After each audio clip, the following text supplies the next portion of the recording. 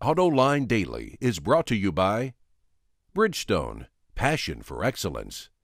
Dow Automotive Systems, innovations for clean powertrain solutions. And by Hyundai.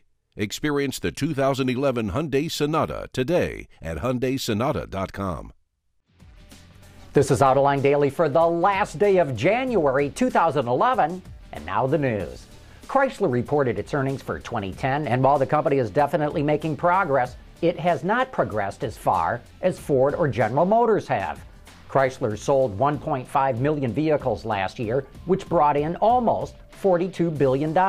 Unfortunately, its expenses were more than $500 million more than that, so it posted a net loss of $652 million. All last year, CEO Sergio Marchionne complained that Chrysler's sky-high interest rates kept it from posting a profit. Take them out of the picture for the moment, and Chrysler achieved what it is calling a modified operating profit of $763 million. The company finished the year with $7.3 billion in cash, but it also has over $13 billion in debt. These are not great numbers, but they do show progress. This year, Chrysler expects to boost revenue by another $13 billion and post a net income of between $200 and $500 million. Daimler is celebrating its 125th anniversary this year. That's right. Carl Benz first drove his motor wagon 125 years ago. The company is so over the moon about achieving this milestone that it's going to give all of its employees worldwide a 1,000 euro bonus, which converts to roughly $1,300. Starting tomorrow, Renault will introduce its own line of tires, becoming the first OEM to do so. The name of the new brand is Motrio, and the tires have been specifically designed for Renault's older vehicles. Two different tread patterns will be available, one that Renault says maximizes driving comfort for its smaller vehicles, and the other offers a more dynamic focus for the rest of its lineup and its sportier models.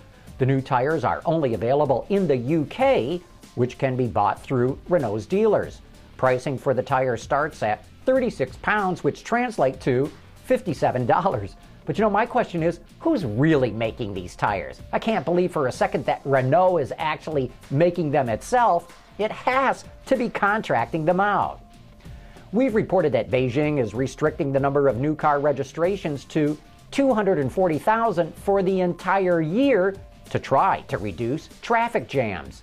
The city set up a lottery system in order to award new registrations, but according to Gascou, enterprising citizens who have no intention of buying a car are applying to get a registration anyway. And we know what that means. They want to scalp those registrations and stuff their pockets with wads of yuan. Beijing's now looking at ways to prevent the scalpers from taking advantage of the system. The Australian auto industry is a surprising victim of the devastating floods that have ravaged vast parts of the country. According to Wards, the government has abruptly canceled nearly $1 billion in incentives for green cars and cash for clunkers. The money will be diverted to help clean up the state of Queensland, which has been ravaged by floods for weeks. The move is expected to impact the global auto industry because many companies have development and test programs in the country. Let's hope those floodwaters start receding and that they can get that mess cleaned up pronto. This is pretty obvious, but for enthusiasts, it's kind of painful to watch. Wards reports that V8 engine penetration in the U.S. is at an all-time low. Last year, they powered fewer than 21% of all North American light vehicles. That's down from the year prior when they took nearly 23% of the market.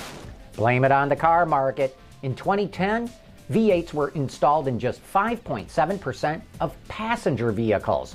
Trucks fared better with a nearly 34% penetration rate, but the trend there is towards downsizing as well. Last year, 64% of all new cars were equipped with four-cylinder engines. Coming up next, we're going to have the chief engineer, Elaine Bannon, take us on a personal tour of the new Lincoln MKX.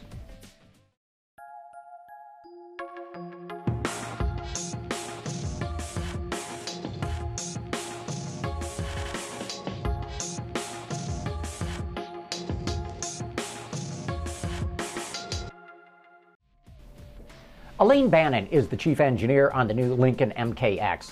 We asked her to take us around the vehicle, pointing out the highlights of what they changed on the new model. Here's what she has to say about the vehicle that she is in charge of.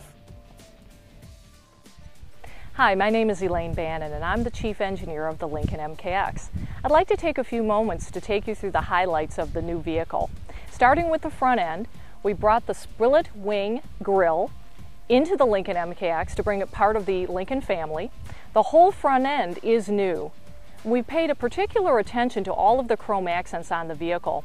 We think of them as jewelry, from the headlamps to the side view with our badging, our lower cladding, the door handle. Every part of the vehicle we think of as jewelry. Attention to detail.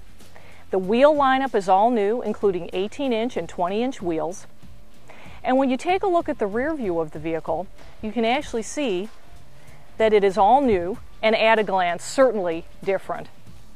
But let's take a look at the interior of the vehicle as well, which is all new and features the My Lincoln Touch Driver Connect technology. As a matter of fact, the Lincoln MKX is the first vehicle in the Lincoln family to introduce the technology. The interior is all new, and the material selection we paid particular attention to. Wrapped, stitch, soft, every touch point pleasing to the eye and pleasing to the touch. The Lincoln MKX is the first vehicle in the Lincoln family to introduce the My Lincoln Touch Driver Connect technology. As you can see, the screen is very, very eye-catching with its jeweled color palette, specifically tuned for the Lincoln owner. And as an example, as we're playing REM, you can see that the album art comes up for you, which is a really cool feature. And sliding your finger along the volume knob increases or decreases the volume, as well as the fan speed, which is a cool feature. As well, the vehicle, from a driving experience, gives you no compromise. With best-in-class horsepower at 305 horsepower, best-in-class torque with 280 foot-pounds of torque, best-in-class fuel economy with 19 miles per gallon in the city and 26 miles per gallon on the highway. Couple that with the improvements in quietness, because certainly quietness equals quality, ride and handling with our all-new rear suspension and new braking system. It's really, really a fantastic package. The timing of the redo of the MKX is pretty good. Crossovers represent the hottest segment in the American market right now. Of course, there is some controversy about the My Lincoln Touch system, about it being complicated and distracting. So that may deter some buyers, but my bet is the MKX will do pretty well in the market. And that's today's report on the top news in the global automotive industry. Thanks for watching. We'll see you tomorrow.